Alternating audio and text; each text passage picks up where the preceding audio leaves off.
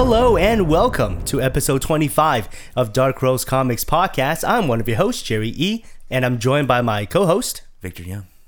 This is a podcast where two nerdy guys brew themselves a nice hot cup of coffee and then sitting down to break down, analyze, and discuss some of our favorite comic book. The coffee we'll be brewing today is called Shikiso, roasted by DeMello Paletta Coffee Roasters.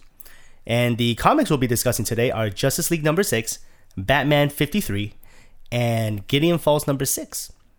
If you are a first-time listener, welcome to the show. We hope you enjoy what you hear. If you are a regular person, regular patron to our show, we thank you for sticking by with us. If you like this show, please hit that subscribe button on the podcast service provider of your choice.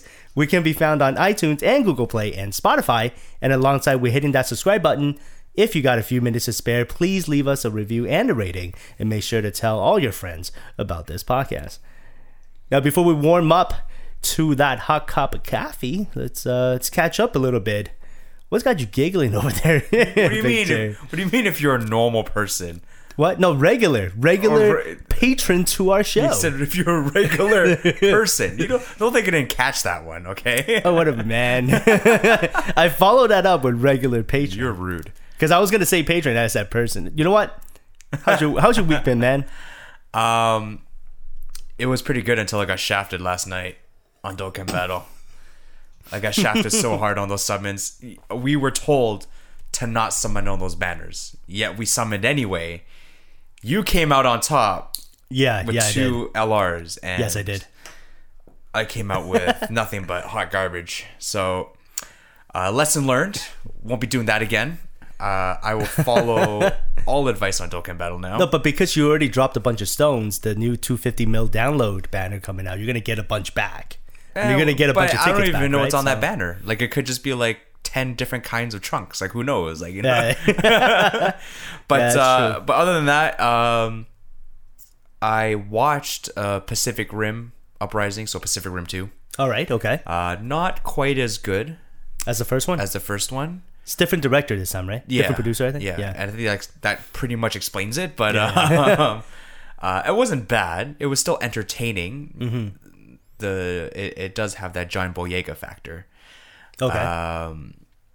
But again, just wasn't as good as the first one. I mean, throw a couple of giant robots in there, I'll be fine. But in terms of the story, just didn't make a heck of a lot of sense. Okay. All right. Well, I haven't seen either. So unbelievable. You know, I'll catch it. And you call yourself? I think it's on Netflix. I don't know. You call yourself a fan of spaghetti? That has nothing to do with it. What about you, Cherry? What have you been up to this week?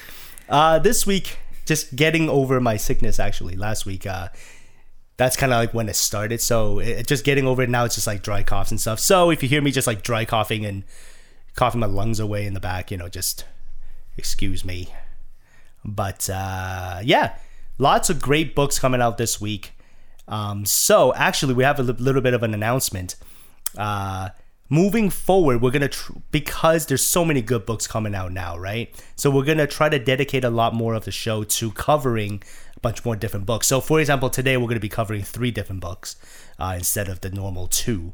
And before we used to do 1, right? So we're gonna try to cover more books, and to do that, and to get you quicker to the comics content, because I know everyone's here and really wants to listen to about comics content. So we're going to be moving our coffee segment not so much all to the back, but we're going to introduce the coffee, and then we're going to get right into talking about the comics. And once we do that, once we finish that, before we do our Offerings to Darkside segment, we're going to then take our guesses at the coffee, and then we're going to do the coffee reveal. We're going to try that out for a little bit because we wanted to streamline things a little bit.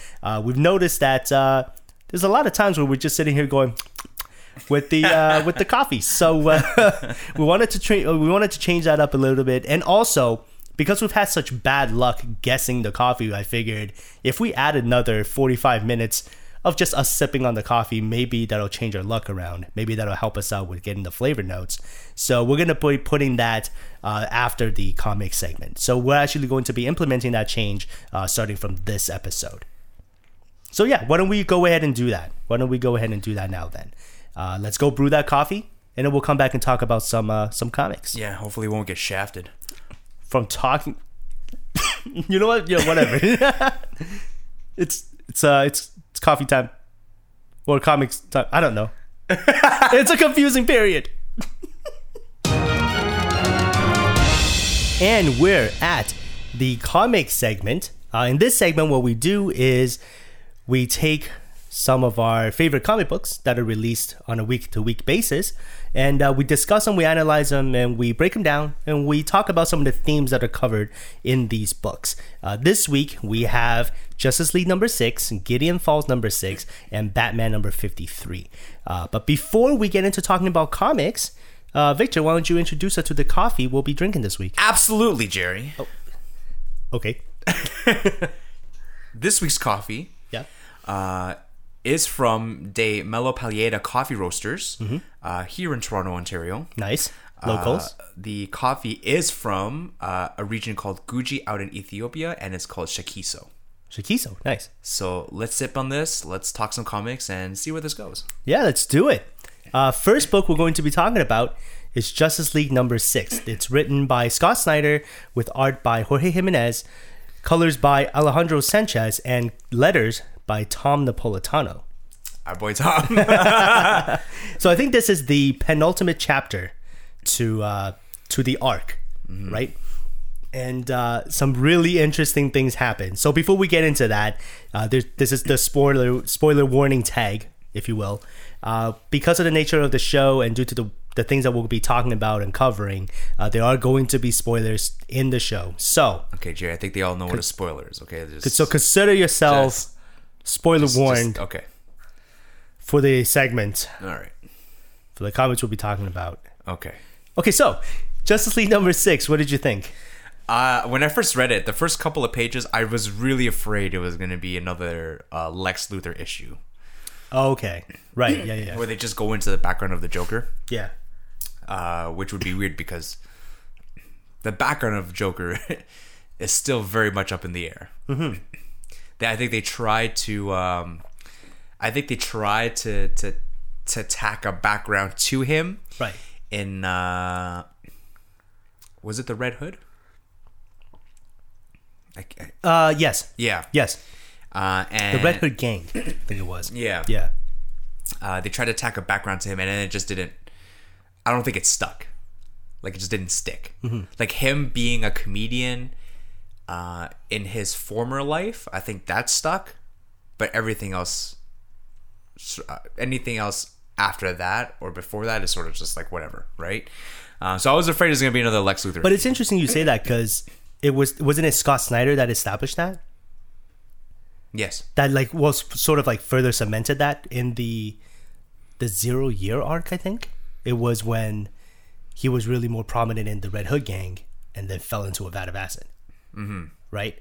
Mm-hmm. So, same idea here. But in the issue, I think they mention more about his like comedic background.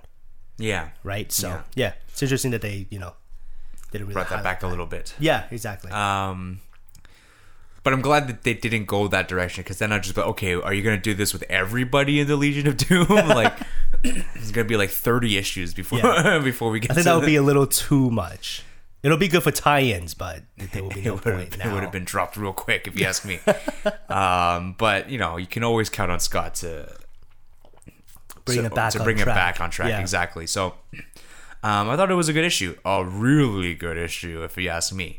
Mm-hmm. Because a lot of obviously revelations came out of this issue, right? In terms of what to really do with what the heroes are fighting against, right? But that were my thoughts. Okay, that were my thoughts. My goodness, even the way it just laughed was weird. What's wrong with me today? I just turned into like a skinny Peter Griffin for a second. But what did you think, Jerry? What did you think? I think the issue was really well pasted this time around, and I think they they set up the reveal at the end, which we'll talk about a little bit later, but they set up that reveal really well. A lot of the characters really came into a revelation about themselves that they all fell into that at the right time. Right. And I think they pasted the arc so far to a point where it made sense for them to try this alternative. So that they all attempted it and they all reached that result that they were looking for together, and they all came to that realization, which is great, because I think if it's done too early, then it doesn't feel justified. If it's done too late, then it feels like it's a shoehorned type of thing. I feel like this is the right time for them to be attempting something like this, and for them to get to where they are now. So that's kind of like my overall feel about the way that they have pasted this issue and the way that this issue was done. I think it's a really well done issue, and I just can't wait until the next issue to find out exactly what happens with that reveal, which we'll discuss. But the one thing that this issue really, I think, covers is the idea of acknowledging your fears. For them, they talk about how everybody has sort of this base instinct about how to react when facing their fears. Right? The idea being, like, a lot of it is, like fight or flight, or in their situations, because they have superpowers, is how they use their powers to fight that back, to fight back the fear, or to avoid the fear altogether, right? So for John Stewart specifically, he avoids Zhanshi, right? For Martian Manhunter, he avoids being connected with people because he's afraid of what people will see. With the Flash, he's afraid of slowing down because he doesn't feel like he's fast enough to save everyone. Right? So they all have a very specific way to guide themselves in their actions, and that's kind of the power they received and what makes them who they are. Right? But in this issue, in order for them to truly understand their fears and to conquer their fears, they ended up reacting in a way that's opposite of what they're used to doing, right? And I think the issue highlights that really well. So we have the Flash, who ended up just sitting on the ground, just sitting down and slowing things down and pretty much come to a halt. We have Martian Manhunter trying to connect with everybody in the world, right? And then it's just them trying to face their fears allows them to connect deeper within themselves, and allows them to understand what it is that's hindering their progress, right? I think those three particular panels where Martian Manhunter is apologizing to... Oh, you mean when they had their back face to us and they're facing... Like, those were three very powerful moments. Yes. Right? Because then you had Martian Manhunter admitting that I mean, truthfully, it really wasn't his fault, but he said it was his fault that his people died. Yeah. And then you had the Flash, who said, I see you, right? I see you. And then I'm pretty sure that was his mom, right? And then you had John Stewart apologizing to the people of Zhanshi, saying, I'm sorry. Like, I'm sorry you guys all had to die. And those three panels were so powerful because when they were finally able to,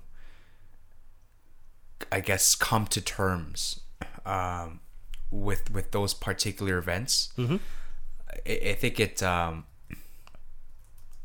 truly brings them back to why they're heroes in the first place, right? Because it's really easy to get muddled up in storylines, right? Like, say for example, the Flash, he's always fighting somebody, right? I mean, they're all always fighting somebody, and I think it's important to take that moment and step back and reconcile yourself with a painful past to remember why we're heroes in the first place. What sparked us to be the heroes that we are. Yes. Right? And I think that also played a big part in the big reveal that comes out at the end of the issue. Yeah, absolutely. And it's those 3 panels particularly, I think, is sort of the climax for me, the climax to this issue. Right? Because they finally understood how to progress. Right? And they finally understood what Luthor had meant, and that Luthor is correct. You know, you have to face your fears, but you do it together. You do it in, you know, you do it as a unit. And in doing so, it allows you to try to surpass what you are now and to become something else, and to sort of reach a certain new height, right? I think we can apply that. We can sort of apply that to everyday life as well.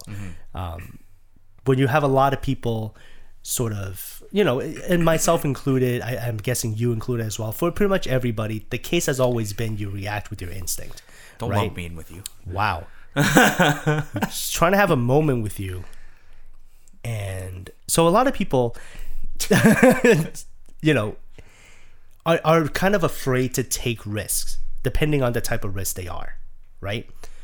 Because there is either the fear of the unknown, which, you know, we can see here in Justice League with the fear of the totality, or it could be a fear of death, it could be a fear of consequences and stuff like that, right? But everybody sort of has this fear of taking certain risks. But if you don't take those risks, you don't know what is on the other side of it. And you can, and that's sort of highlighted in the panel with Joker at the end. You could do well or you can bomb, but you have no idea. You just do it. And that's just life, right?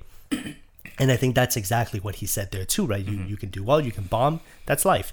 And they seem to now finally understand that. And I think a lot of people now sort of understand that as well. And I think especially with social media too, it does help in a sense. Like, you know, oftentimes, you know, we think of social media as like, you know, just this side thing that a lot of people have in their life, and sometimes it could be good, sometimes it could be bad, and whatever, right?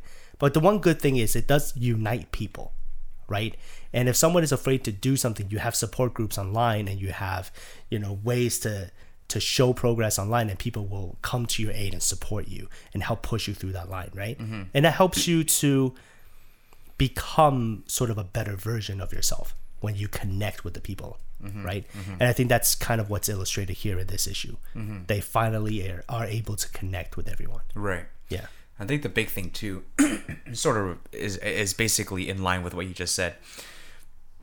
On top of, you know, sidestepping the fear of doing things, right? I think it's also them just not running away anymore. Right, because we all have things that, you know, everybody does. Everybody has something that they're sort of trying to get away from. Yeah. Right. And for these 3, I think them finally. I think the big thing is and why they drew it the way they did with their backs facing us as the readers is. They're no longer running away from the things that hurt them the most, right? They've stopped, and now they're turning around, and they're facing their problems. Yeah. Right. Again, just something I wanted to point out, and it's just basically in line with what you said, right? On top of going out of your comfort zone and doing the things that need to be done, you also have to stop running away from your problems, face them, and in that particular way, you can finally move forward, right? Yeah. And I think just the way they drew it with their backs facing us is very powerful, right? I think so. Just turning around and facing their problems. Like, I think all of us at some point in our lives have to do that, right? Yeah. So Yeah. Just so much power, so much power in such a small amount of space. Yeah, absolutely. And I think it was very well illustrated too. And my sort of takeaway from those panels as well Yeah. is them with their backs facing us. It's almost as if they've become a silhouette. Yeah. And they become a silhouette that we can project onto. Yeah. Right? That when you see them face on, you see them as a character. You see them as who they are. When you see them from their back, you see them facing what we're facing as well. We're facing the same direction, and we're projecting ourselves essentially onto these characters. Right. And at that point, learning to face their fears, learning to face what it is that's been holding them back. Right. Right. So the big reveal we wanted to get to in this issue is that at the end, when they finally come to this realization, when they finally started to unite the world, because Martian Manhunter had basically connected to everybody on Earth, right? And when they finally got to that point, it's revealed that that there's a logo that showed up on the planet, that showed up on planet Earth, and that is the White Lantern logo. Yeah. And that the power that was drawn out was the White Lantern power. So what did you think of that reveal? Oh boy. I'm a big fan of the different Lantern Corps, right? And when they revealed the White Lantern symbol, okay, first of all, I had to confirm it because I was just like, there's no way that this is exactly what I think it is. Yeah. So I had to Google it. I was like, okay, maybe it's something different. Yeah. I just typed in White Lantern Corps. I was like, no. So and I did the same thing too, because that wasn't what you were expecting to see, right? Yeah, it's so far out of left field. Yeah. Right? Because it's not, that's something you would expect out of like a Green Lantern Corps story. Yes. Right? I haven't seen that particular symbol not since Brightest Day. Okay, right. Yeah. Which was like 8 years ago, right? Yeah, so I saw it longer than that, in the bit of the new Guardian series that came out in New 52. Yeah. Yeah. So they had that in there, but yeah, it hasn't been that prominent, I don't think. no. Yeah. Well, I mean, to be fair too, though, they did sort of put a halt to that for the last little while too, right? Because that was like Blackest Night moving into New 52 was when they went like crazy over that stuff. Yeah. Right? There's we got this core, now we got that core. Yeah, that entire Jeff Johns Green Lantern Yeah. run was basically establishing all these core and getting to this spectrum, right? Yeah. So And they've sort of like taken a very big step back from that in Rebirth, right? But for them to bring the White Lanterns back in this particular way, again, super far to left field, but it got me excited. yeah. Because now the implications are huge. Yeah. Right? Because I mean, if you look back at the last page, it does say, how far back am I going though? That's the question. It does say, I think it says, Which page? Like the last page? there you go, I found it. Yeah, very last page. It says, fight planet with planet. So what that tells me then is that Earth is the sentient planet for the White Lanterns. Okay. Just as how Green Lantern has one, and now I think Umbrax itself is also a planet. Yeah, right? I believe they mentioned that Umbrax is a sentient being. Yeah. But it's a sentient planet. Yeah. So this planet versus planet stuff, it's gonna be big with next issue. Yeah. So But a little bit of me is chuckling a little bit. Yeah. Because when you say fight planet with planet and it's two ball and they're just gonna keep smashing. They're just each other. smashing into each other. They're just gonna keep clashing into each other and Yeah. like, just be like, no, you move out of the way. But but I mean, these planets are able to fire off some pretty crazy Energies. energy beams. Yeah. Like, I mean, we've seen what's the name of the Green Lantern planet that's sentient? I don't remember. Do you remember? I don't remember. Okay, well, I can quickly look it up. I'll look it up. You keep going. Well, Where were you getting with that? my point is Hingent. on this sentient green on this sentient green planet, Mogo. Okay, yeah. How could I forget about that? But when you watch Mogo fight, like it's just like firing like crazy beam after crazy beam. It's like watching the Death Star. Right, yeah. Right? Yeah. So now I'm just imagining just two planets, instead of smashing into each other, just firing beams at each other. Take this. No, you take this. Because there's not much else they could do, right? Like, yeah, exactly. They just keep shooting beams at each other. Yeah. But yeah, no, I think that'll be really cool. And I think it's hinted there, right, in the title with Fight Planet with Planet, right? But my sort of takeaway from that is when the reason why I think the White Lantern logo showed up is because when Johns.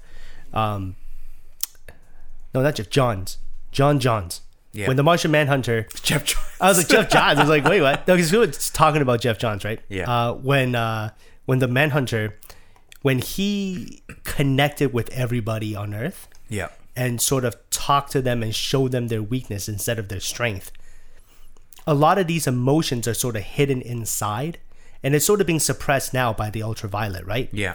And what's really happening here is they're bringing all of these emotions to light. Mm-hmm. They're bringing all of these suppressed emotions to light, and they're saying you don't have to be ashamed of them. You don't have to fear them. Yeah. Like they're a part of you for a reason, right? And everybody on Earth has sort of different sort of emotions dominating others, right? Yeah. So that's why we have in Jeff Johns' run, we had people like we had Mera join the Red Lanterns. We had Luthor joining the Avarice. We had Batman joining the Yellow Lanterns for a very brief period with Fear. Actually not so much. I think he rejected it.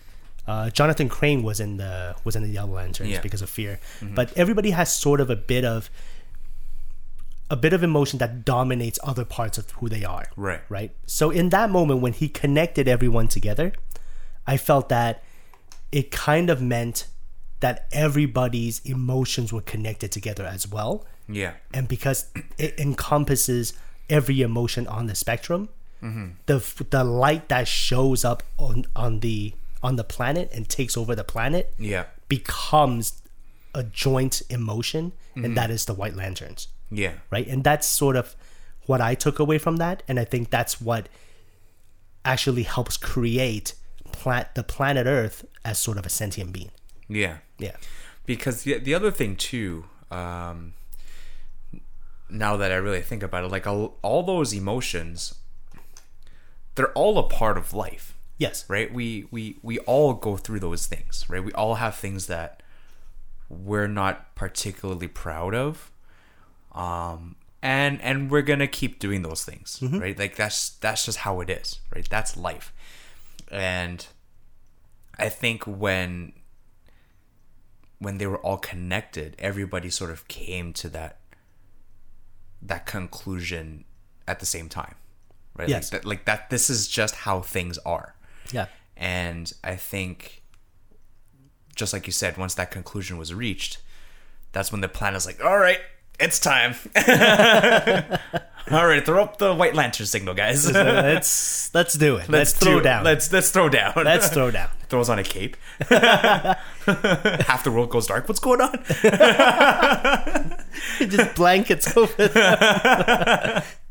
But yeah, I'm definitely interested to see where they're planning to take it. Like now, is Earth permanently going to be a White Lantern? Is Earth permanently going to be sentient?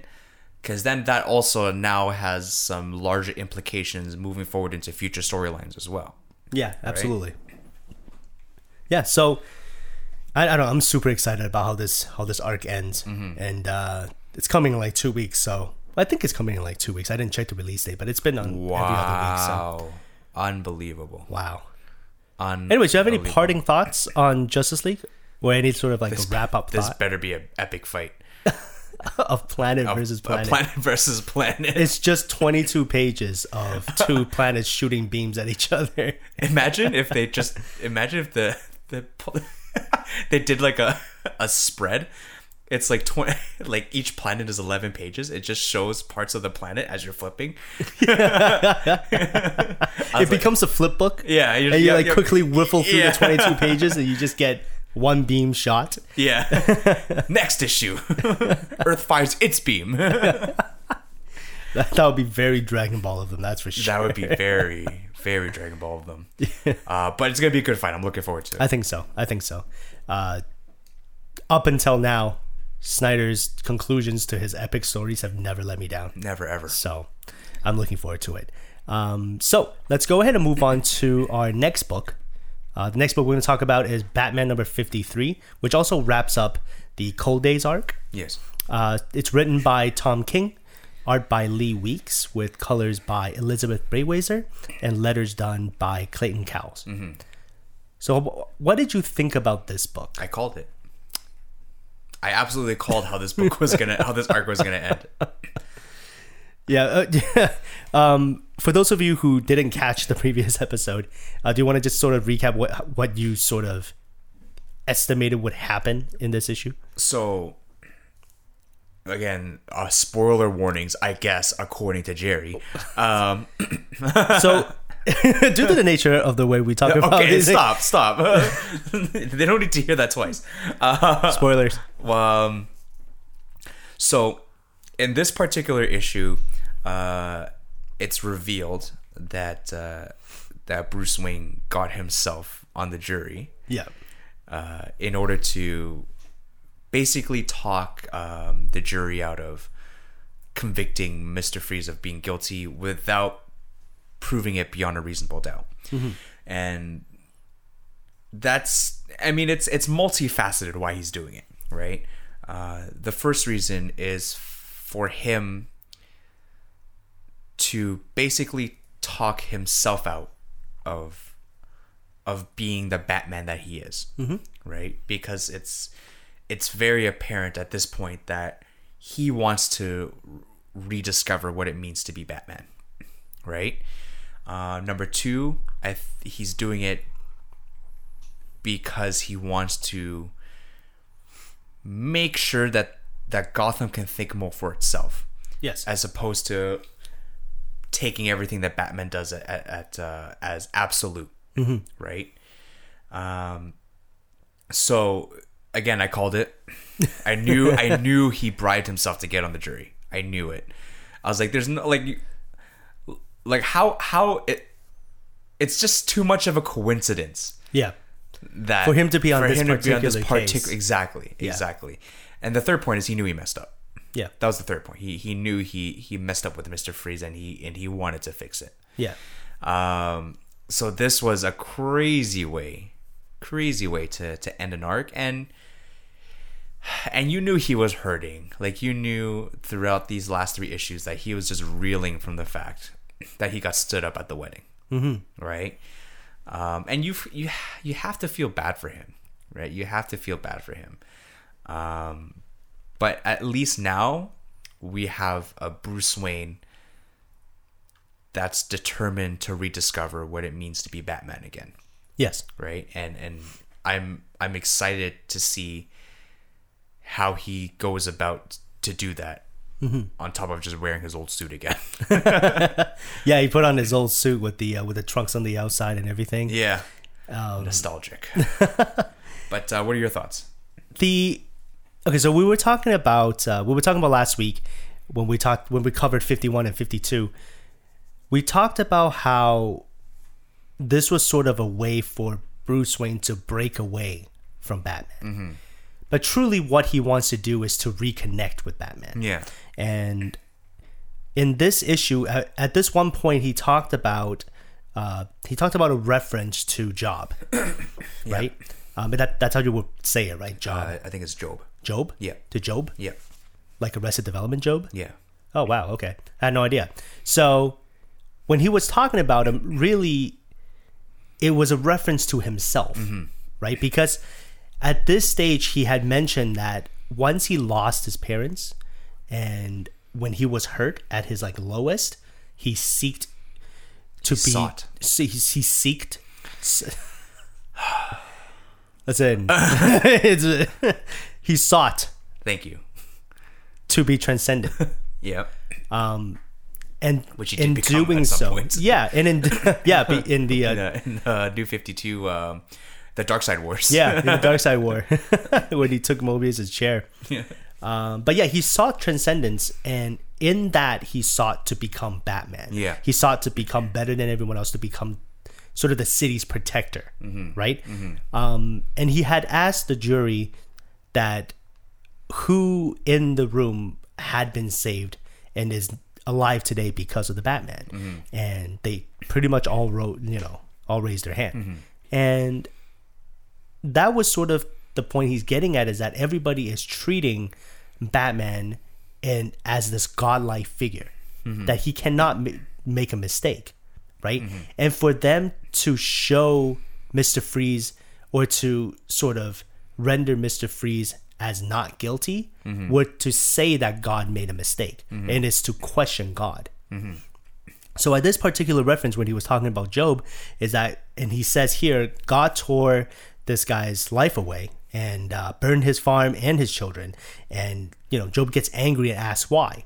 And at this point, God says, I created the mountains and the miracles, and you're questioning me. Who are you? Right? And in this particular case, he's really asking himself who he is. He had finally received happiness, and he had reached the point where Batman had become good enough to protect everybody and to protect him from pain, right?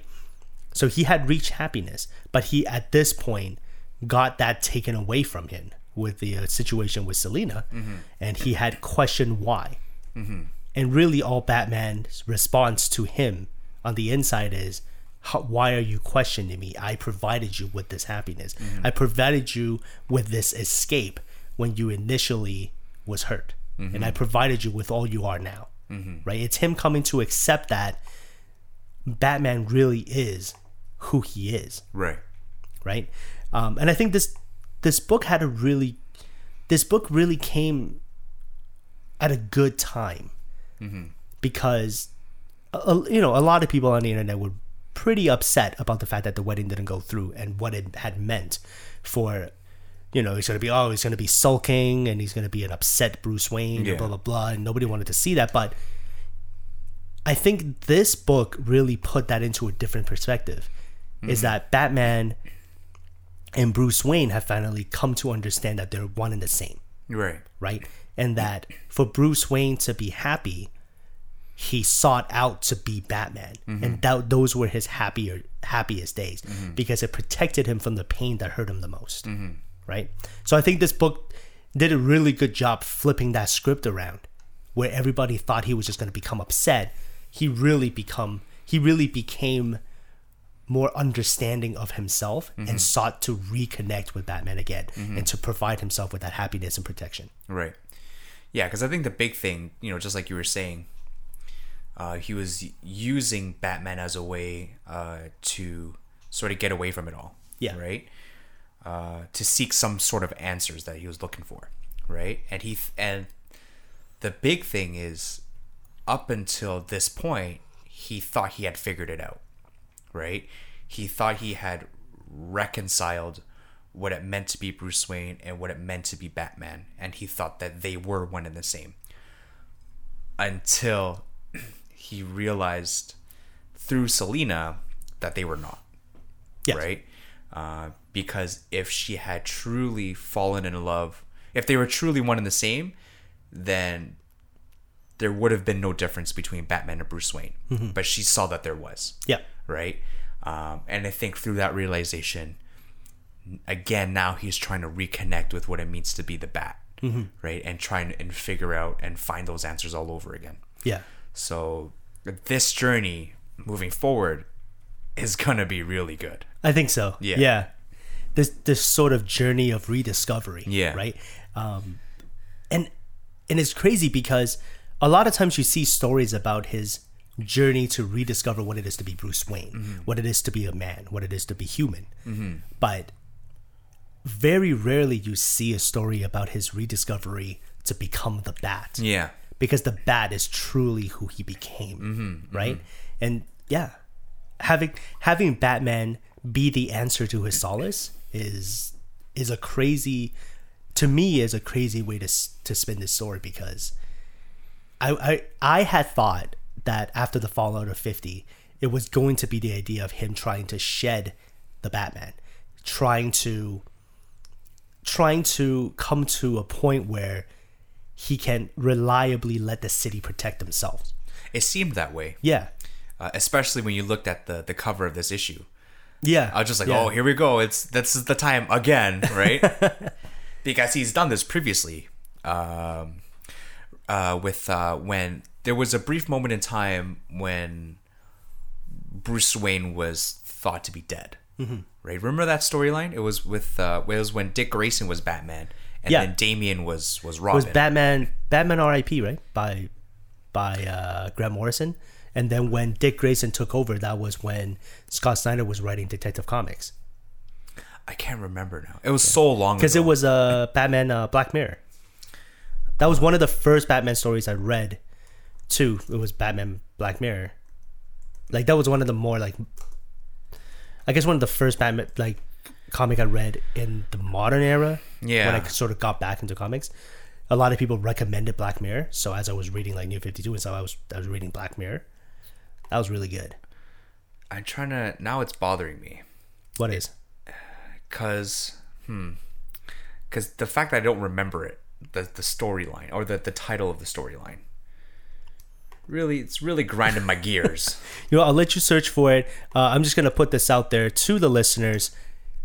Let us know what you think about this arc, and let us know how you felt about from the end of 50, from the fallout from 50 to the end of this arc now. Has your opinion on the wedding changed? Has what you thought was going to happen happened? Or has this sort of taken a completely different spin for you? Let us know. Shoot us an email. And just, let us know your thoughts. We're going to have a discussion about the comic as well. And I think it'll be really fun, because this arc has sort of taken us both as a surprise, right? I think I can say that for the both of us. And so just, let us know. Contact at darkhorsecomics.com. And oh yeah, now I remember. It was straight up. It? It was straight up just called Batman and Robin. From New 52. Oh, that run. Oh, yeah. That was okay. New 52 Batman and Robin was Bruce Wayne. No, it was. It was the Batman and Robin from Grant Morrison and Frank Quitely. That was before New 52. Yeah, that okay. Look that up. It was it's Batman and Robin, Grant Morrison, Frank Quitely, and that was when Dick Grayson was teaming up with Damian. In the New 52 Batman and Robin, Bruce Wayne had already come back, and that was by Peter Tomasi and Patrick Gleason. Okay, yeah. That's yeah. And in the first arc for that New 52 one, they were fighting a guy called Nobody. Yes. Yeah. Now okay. Yeah. Now it's Grant Morrison. Yeah. It was a Grant Morrison Frank Quitely run.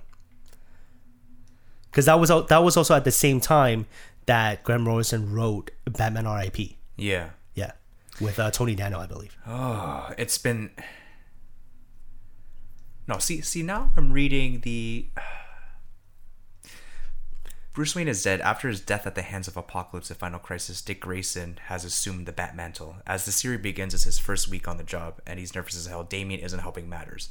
So Dick Grayson is the Bat in this particular run. Yeah, that's not New 52. Final Crisis was before New 52. Final Crisis was before that. Readers, because he died. Yeah, he died in Final Crisis. Yeah, when he was fighting Darkseid, because Darkseid's Omega Sanction sent him back in time. Yeah, yeah. I apologize. That was Batman making his way back through time. Yeah, fighting his way through time, and that was when Dick Grayson took the mantle. And yeah, now I remember. I remember. What was the original point I was trying to make? Here's the thing: when you read comics for as long as you've read them, I mean, I'm different from you. You clearly remember everything, but it gets jumbled in my head at some point. No, it gets jumbled for me too. Trust me. Yeah. So, listeners, I apologize. That was a long-winded search for this particular bit of information. I forgot the original point that I was trying to make now. But I think what I was trying to get at. Well, we're talking about Batman's self-discovery, right? How it's like a little different from what we're used to because we don't normally see him having a self-discovery or rediscovery of trying to become the Batman What again, my right? original point was, I thought I was like, we were talking about the cover, and I was like, okay, here we go again. He's gonna shed the bat, and then Right. Dick Grayson's gonna assume the mantle again, Right. and Damian Wayne's gonna become the Robin. Well, he's already the Robin in this particular part of the universe, right? Right. And I was like, here we go again, another Batman and Robin, Volume 20. But no, he's just going through a rediscovery period. Mm-hmm. That was the point I was trying to make. Yeah. Wow, so long-winded. My goodness. My goodness. No, it's okay, man. Sometimes that happens, you know? Because then, it's so good because, and I think comics really do that well. Because there's so much rich history behind a lot of these characters that you sort of get lost sometimes in the direction that they take. Yeah. But if a story is written well, it sticks with you. But you don't necessarily have to remember what issue it's on or who or whatever, right? Yeah. But it's there, and you always know it's there, Mm-hmm. right? And that's become a part of the character now. So sometimes I get jumbled up too.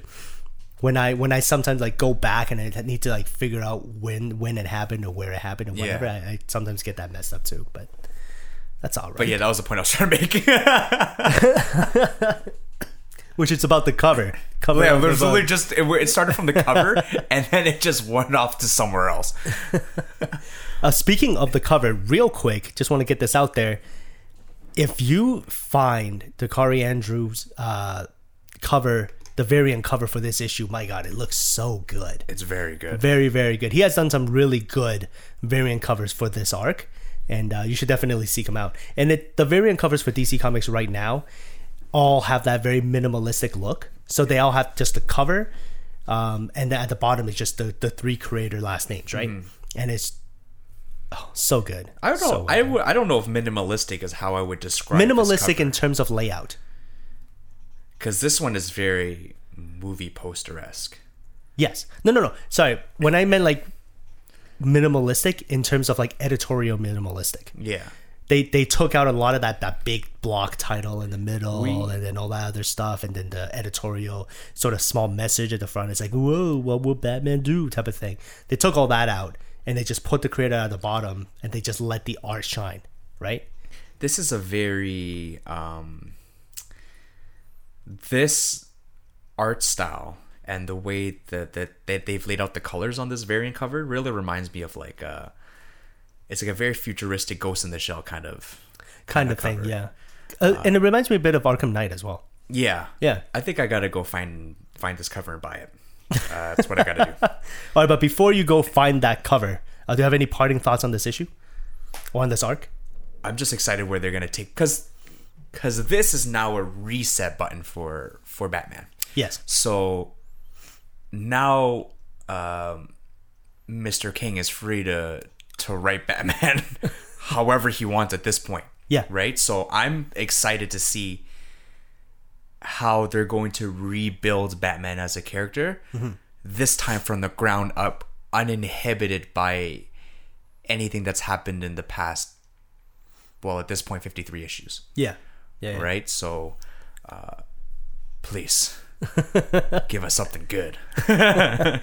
Going into this arc after 50, my initial thought when I first saw the cover for 51, right? Yeah. Is I was like, man, it just looks like he's gone on this rampage and he's killing everybody or whatever. But I'm glad it didn't go down that route. This whole arc happened in a courtroom, in a jury room. Yeah.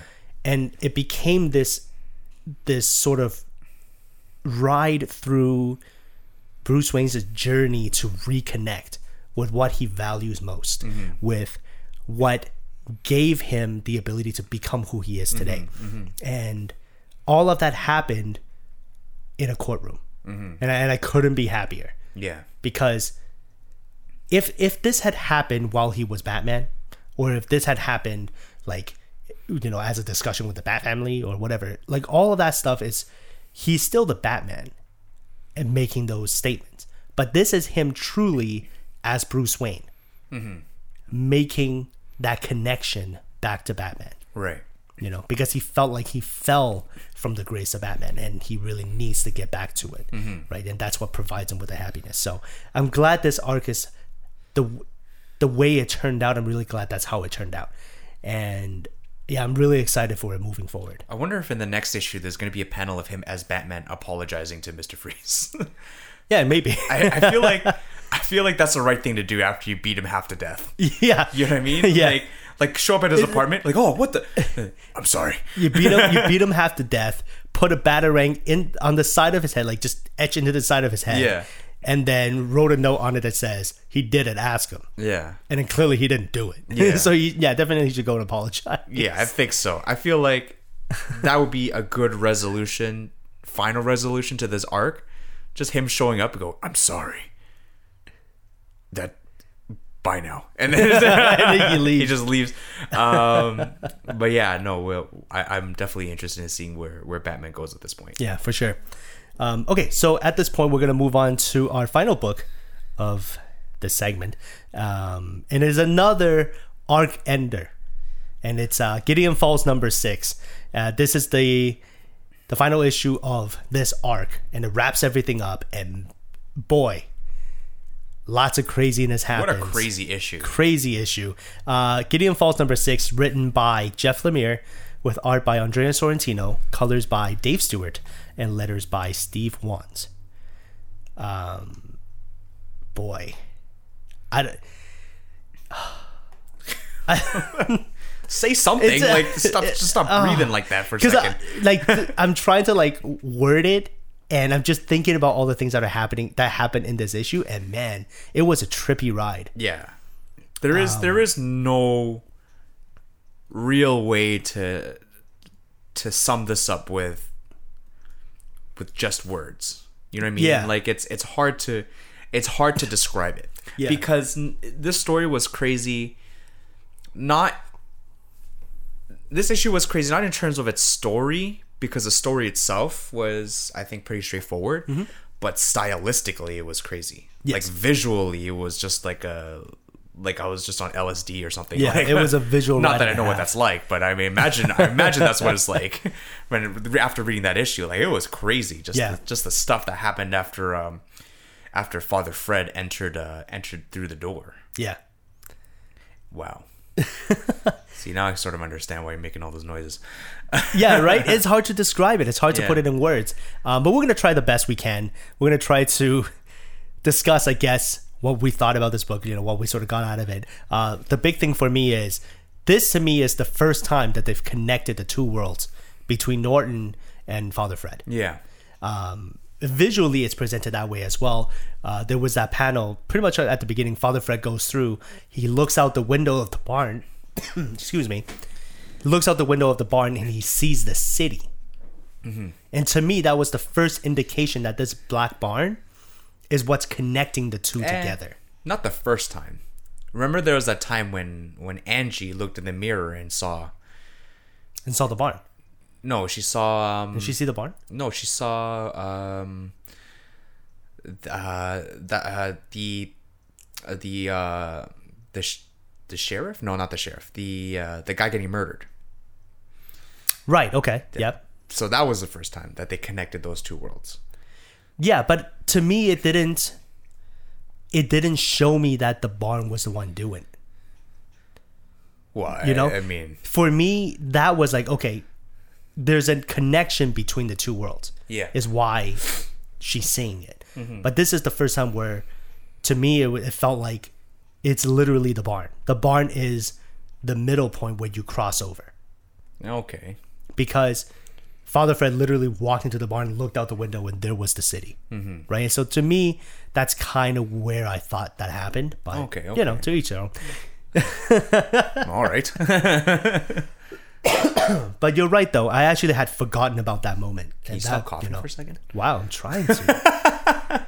Wow. Give me a break, man. But yeah, no. I'm about to cough again. You keep going. No, the craziest thing and I think this is the point where I think it's finally cemented that this is a paranormal story. Yes. Was when he just goes to this vacant lot and then all the pieces of the door just happen to be there. I'm like, what are the chances that the pieces of this door are still here after all these years, right? Yeah. Like and just the fact that it's a vacant lot in the middle of a busy metropolitan. Like there's absolutely no chance, right? So this has to be now. It to me is officially now a paranormal story. Yes. And Father Fred is in Gideon Falls, right? Yeah. Because I don't remember because I'm trying to remember the part earlier on when they mentioned that he is in Gideon Falls, like a definitive. It was he's in Gideon Falls. It's in the first issue. That he's in Gideon Falls. Yeah, he's in Gideon Falls. Because at the end of this issue, there's that sign that says "Welcome to Gideon Falls," and that was in Norton's world. So to me, I feel like this is a story connecting two different timelines. Yeah. Right? Not just so much two different worlds. Telling you, Lake House, bro. Lake House. Like, the Lake House theory is live again. Yes. From the very first issue, I think. I called it. Lake House. What do you mean? What? I called it. Wow. I was the one. I feel like I put Lake House out there. You did not. You did not. Listeners, let us know who put the Lake House idea out there. I'm fairly certain it was me. I'm fairly certain it was me. Because I'm a huge Keanu fan. And I think I put Lake House out there. Not big Listeners, enough, apparently. let us know. Contact Wow. at duckrosecomics.com. Let us know who put Lake House out there. But regardless, I'm really glad the Lake House idea is back. Okay, because it means we whatever. were on the right track. No, I was on the right track. Wow. Listen, we operate as a unit. We operate as Dark Rose Comics. We're a unit, man. Sure, whatever. We're a team. Yeah, go on. So, I think it's really interesting what they have done with the story and how they're connecting it together. So what I think happens is, and this is sort of like based off of what I think is happening in the story and how it was going to go on. Right. Norton is going to build a door. He's going to rebuild the barn. He's rebuilding the whole barn. He's rebuilding the whole barn, and he will be the cause of what happens to Gideon Falls. Of how all that craziness is going to happen in Gideon Falls. Yeah. Yeah. Aside from that, I was also thinking about the previous issues when he said that. And I think it was the third issue. I believe it was the third issue when they showed like all the different pieces of wood he's collected from the barn. Yeah. And then I think back of him saying we got to recreate the barn. I'm just like, there's no way you have enough wood to recreate the whole barn. There's absolutely no way. Because it's just like the sample size was just so small in his apartment, and the wood pieces were like, they were tiny. Yeah. Unless there was like a collection that just wasn't shown earlier on in this particular storyline or in the arc. Like there's no way he has enough wood to recreate the whole barn. Yeah. But we'll see. Okay, so aside from them coming to this realization, they got to rebuild the barn. Yeah. And Father Fred going through the barn and stuff like that, he comes across this machine. What are your thoughts on that machine? It's the one with like the two little tower thing, and it's got that orb in the middle. It looks crazy. Well, what do you think that symbolizes? It looks like the totality from from Justice League issue 6. That's it. It's all tying together now. Gideon Falls is part of the totality, guys. Half-Life 3 confirmed. Half-Life 3 confirmed. That's it. No way. Half-Life 3 is never coming. Gabe Newell, this is it. This is it. You can reveal it now. But to me, that machine, I think what's really cool about it is it's got that little orb in the middle, and it's literally connecting 2 points. Yeah. And I think that's what this is. And it's really showing this is what's connecting the 2 points. And the machine could sort of be like a time machine type thing. And allows for somebody to travel back and forth. So the barn could be this entirely huge time machine. A la Lake House. It's just a mailbox. It's just Whatever you put in it, Norton gets on the other side. on the other side, yeah. Yeah, I think I think that's the best way to think of it at this point. It's like the heart of the barn, Yes. right? And whoever travels within the barn, in and out, like that's what they see. And everything else that goes on in it, it's crazy. It is absolutely crazy. Yeah. Like just those particular pages when Father Fred is just having his LSD trip inside the barn, like is this what this barn does to you? Like, holy smokes! Like, listeners, you got to read it to believe it. Yeah. Like it's it's just like you have to take like a whole bunch of drugs, and you're just like, all right, now it's time to draw it. Like, it was crazy. Yeah. And like kudos to Andrea. Kudos to Sorrentino too. I hope he didn't actually take a whole bunch of drugs and then drew. To each their own, but yeah, good job. Good job. Yeah, because it was really a trip. Yeah. And that's really the only way to describe it. Because at one point, Father Fred falls down and sees what we believe to be Jesus. Oh yeah. Yeah. Yeah. No, he's having a conversation with Jesus. Yeah. And that little part had a bit of a revelation that it's sort of like, okay. And it never struck me that way. So basically, Gideon Falls is Jesus, or the Black Barn Jesus, asks him, you have a choice to make, right? And he's chosen, and he has between knowing the truth or saving Clara. Yeah. Right? And in that particular moment, he asks, why can't you just help me? And he says, your faith in me has wavered. There's nothing I can do for you now. Right? That's sort of been that's sort of acknowledging Father Fred's own journey of trying to rediscover himself as well in this series, trying to rediscover his connection to faith, right? And it's interesting, this is the moment where he comes to realize that. Yeah. Right? So instead of choosing to understand all the answers, which is presented in a TV, in a TV box, which is interesting that they use that to represent truth. Well, also, how would that happen? It's just like, all right, I choose the truth. It's like, all right, well, just sit down and just crank up the volume and here we VHS, go. Yeah. But I think that's an interesting thing, is that if you want to know the truth and you search for it, you're just going to be fed the truth. But is it the real truth? And that's why they show it in the TV box, because really now the only way for us to get a first-hand account of something is to be there. It's to be there, yeah. And if you're not there, you're never going to get an unbiased truth, right? You're always going to be fed some sort of biased truth so that you will come to an understanding the way you want, the way they want you to, right? And I think at this point that's sort of what it illustrates. Yeah. I also think that the truth will turn you into a completely different kind of person. Remember, is it Joe Reddy? Yes. It's Joe Reddy that that's going on this murdering spree, right? Yeah. I believe, this is my theory, I believe that Joe Reddy found the door to the barn and he chose the truth. And the truth is what turned him into what he is. Okay. That's my theory. Okay. So, and that's why the barn got so upset that Father Fred didn't choose the truth. And he chose to save Clara instead. Because now the barn doesn't have another conduit to go and do more killings. Yes. Right?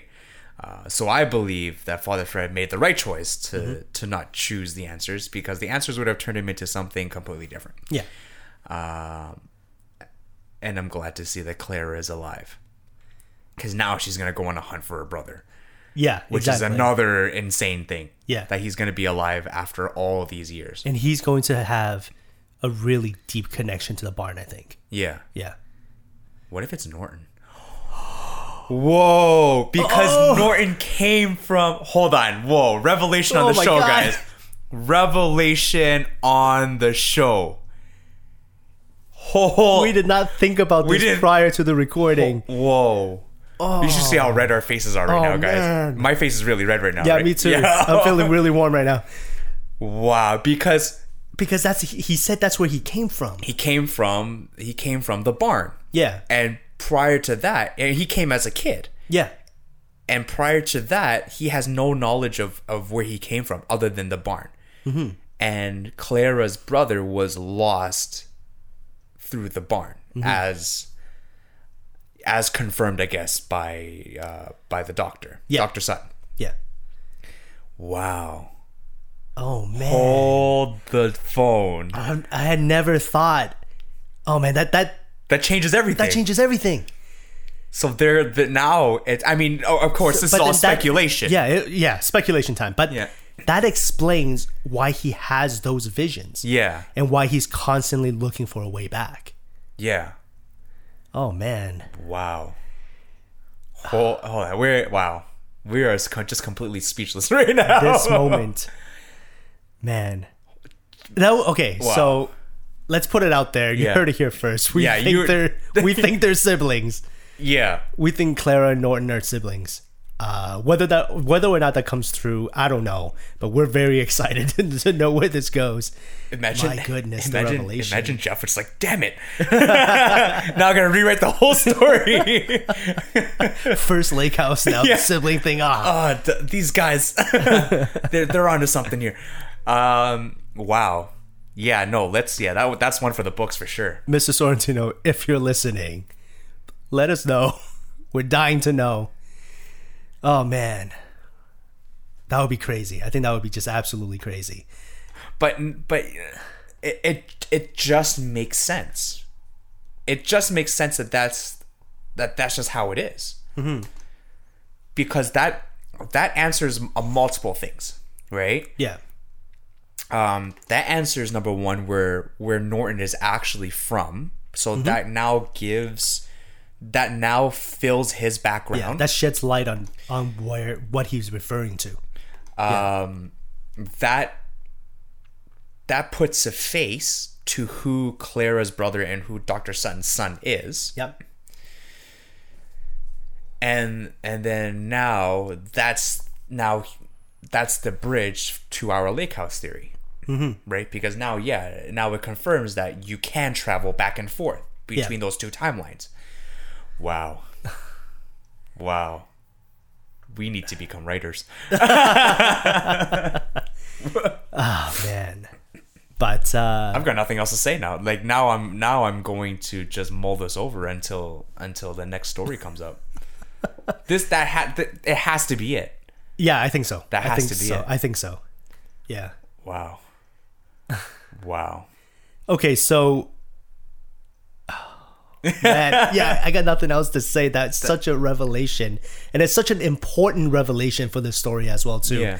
And I think it happened in the most organic way. Yeah. Because it was literally something we did not think about as we were reading. The light bulb just went off. The light bulb just went off, and it's all the seeds that they planted. Yeah. That Jeff Lemire and Andrea Sorrentino planted in the story that led us to this moment of revelation. Yeah. Wow. What a way to end the arc. Oh, see, now you just have to read it now. You just have to read. We can't wait for the next issue now. Well, the next issue is going to come out in October, I think. I can't wait. Yeah. I literally can't wait. I'll probably just reread the series now, knowing that. Yeah. Oh, I'm going to reread it and see if I can find any clues and find any hints. But I got to message Jeff now. Just be like, okay, forget the release. Just tell me now, please. Are we right? I don't know if Jeff Lemire is going to the Fan Expo this year. And maybe that's why. See, and here's another clue too, because Norton took off his mask. Right. Maybe that's an indication that the revelation of who he is, it's there. Yeah, like that's sort of what's hiding who he was. Yeah. And it's now being revealed, right? Yeah. Because more and more layers are being peeled off. Yeah. Yeah. Oh. Okay. So we're going to be reaching way deep into this issue now. So why don't we leave it at that? Yeah. Let's what a way to end the arc. Absolutely, just some of the best things that we've read. Yeah. So do you have any parting thoughts on it before we wrap up the segment? I'm stunned. All I can say, I mean, I must have said wow like 30 times in the past 10 seconds. I'm flat on the floor right now. Yeah. This is the best writing so far that I've read. Yeah, absolutely. Okay, one of the best. One of the best. One of the best. I think saying the best is Yeah, that's because I really liked his other stuff too, Yeah. and I really like some of the other writers too. Like, yeah. there are some really good stuff up there, but this is among the tops Yeah. because like I was saying, this happened in the most organic way Yeah. that we can think of. Yeah. Right, and it wasn't spoon fed to us or anything. Like, it was. He had all the seeds there. This has to be a movie.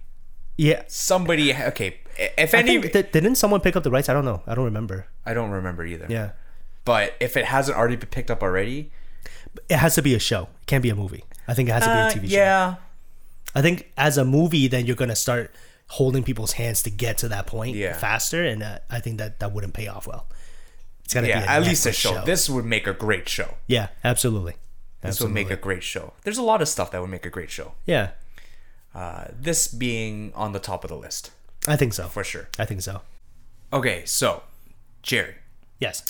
now that we've had a chance to sip this coffee throughout our comics discussion, what are your thoughts and what kind of notes are you getting from this? Okay. So, well, first thing first, the coffee, really smooth, really good. I like it. I like it a lot.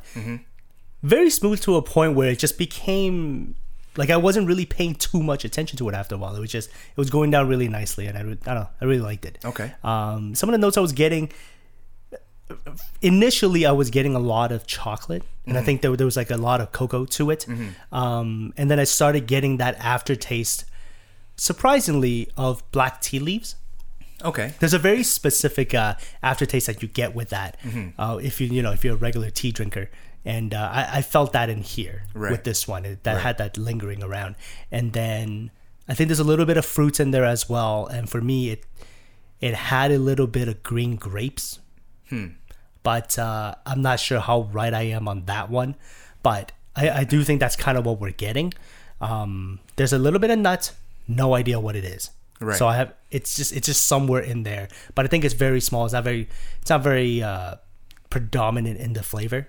So that's kind of where I'm at with it. Right. What about you, Victor? I got a bit of dark chocolate. I was definitely getting some of the black tea leaves as well. But for this one had a really like heavy soybean flavor to me. Okay. Just real heavy right. soybean. Like I could just throw it on some white rice and it'll be fine. And unfortunately for me, that was a really overpowering flavor. Okay. So not one of my most favorite coffees, but it was smooth. Like you said, it was smooth. It was enjoyable. Just not as enjoyable as I thought it would be. Okay. All right. Fair enough. But good nonetheless. I try to be positive here. Yeah. No, of course. So that's all this is. Positivity all around. So let's do the reveal and see how well we did. Yeah, let's do it. Blueberry, banana bread, and maple syrup. Oh my goodness. We thought having more time would help us. It did not. And my goodness, we struck out hard. Banana bread? And maple syrup. Yeah. And what was the first thing? Blueberries? Blueberry. Oh my goodness. It's maple syrup has a very distinct aftertaste. And Yeah. I think I may have gotten that mixed up Yeah. with what I thought it would be. yeah. But it makes sense now. Not the banana bread part, because I actually don't eat banana bread. I'm not huge on bananas. Yeah, I'm not big on bananas. I'm not a fan. This is new to me. Yeah, so actually I would have never guessed banana bread because I have no idea how that really is. I've had it Yeah. like a few times and I just gave up on it. Yeah. Wow. Well, it's offerings to dark side. It's offerings the dark side. And we're at the offerings the dark side segment. In this segment, we take something outside of the world of comics, outside of the world of coffee, something that we enjoy, and we offer it to you, our listeners, and we hope that you will enjoy it too in due time. This week, Victor, why don't you tell us what you want to offer? Just this week? Just this week. I start off first. So my offering to Darkside this week is a band Okay. called Breaking Benjamin. Okay. Now, it may seem a little out of left field because people are probably going to go, Victor, really? Breaking Benjamin? We all know about Breaking Benjamin. But have you heard their new album that came out this year called Ember? I have not. You have not, exactly. And that's the weird thing because Breaking Benjamin is a band that's been around for a long time. Mm-hmm. Like they started out in 1999. Mm-hmm. And you know their songs have been featured in every game possible. Right? Yeah. They've been in Halo. They've been on WWE SmackDown. Yeah. Uh, Actually, that's where I initially heard of them. yeah, when they came out with the song Firefly. Yeah. Right. That was a long time ago too. That was like WWE SmackDown when it was still on the PS2, I believe. Mm-hmm. So they're a great band, like unquestionably a great band. But I don't think, and you know, listeners, correct me if I'm wrong, but I don't think they've been as prominent. Not since they came out with their album Phobia in I believe it was 2008 when they came out with the song Diary of Jane. Okay. So I haven't really heard much of them and about them since that time. But they've released a couple of albums since then. This one being their newest one. And I'm just addicted to that track on the album Torn in Two. Oh, I've okay. literally just been singing that. Yeah, I know. Like the whole week I've just been singing it. And it is such a great song and it is such a great album actually. And I highly recommend, you know, older fans of Breaking Benjamin who haven't heard them in a while, definitely listen to that album. Okay. And you know, fans that on the odd chance you may have not ever heard of Breaking Benjamin, check it out too if you're a fan of rock music. It is definitely a really great album. And I just have it on repeat right now. So again, the band is Breaking Benjamin. Check out the newest album, Ember. Amber? Nice. All right. What about you, Jerry? What you got this week? Okay, so this week I want to offer a board game. It's called Betrayal at House on the Hill. I see. So the premise of the game is you go in with a party, like you're a party of people, and you're sort of walking around and discovering things inside a haunted house. But the house itself is sort of it builds as you go. So when you go through the house and you decide where to go, you put down additional tiles, and those tiles will tell you what else can be connected on there, what it's in there, and stuff like that. So the house becomes discoverable as you go. So every time you play it, essentially the haunted house is a little bit different every time. So you go, you discover things, and then you come across spirits and other stuff, and like other omens and stuff like that, and they tell you of your fate. And they tell you of your fate, of what happens soon, what happens next, and stuff like that. And everybody goes in and sort of like do their own thing to discover this house. But at some point in the game, something switches, something flips, and one person in the party becomes the betrayer. So they betray the rest of the party. And now everyone is sort of, and it just takes everyone by surprise. Even the betrayer doesn't know that they're the betrayer until it happens. Right. Until this omen happens. And then it flips, and now this omen is on the hunt for everybody. Right. But sometimes the betrayer may not happen. There may not be a betrayer. It may just become a common thing where everybody comes across this thing, and now they got to all compete to try to achieve that objective first. Right. So it's really cool because it throws a wrench into it. You're trying to learn more about the house. You're learning more about yourself, and all of a sudden this thing happens, and the whole game state changes. And I think it's really fun. Mm-hmm. Yeah, sounds scary. I wouldn't say scary, but it's. I think it's more like unpredictable. Like you just don't know what's gonna happen. Yeah. Which, truthfully, if you're in a house of horror, that's exactly what it's like. That's exactly what it's like. Yeah, exactly. So. It's a lot of fun. We played it. It's really easy to pick up, really easy to learn because there's just a few base mechanics you got to learn. Yeah. And then after that, it's just kind of free flowing. Mm-hmm. And I had a lot of fun playing it. First time I played it, it was actually Eva and I. We went with a friend of ours to a board game cafe. Yeah. And he taught us how to play it there. Yeah. And it was a lot of fun. Nice. A lot of good stuff. So the game is called Betrayal at House on the Hill. All right. So I would recommend definitely you should go check it out if you're a fan of board games. We should probably play it right now. Oh, we should play it tonight. We got a couple people coming, right? Let's do it. Yeah, we should do that. All right, so that pretty much concludes our offerings to Dark Side segment. Let us know what you feel about the new restructuring of the show.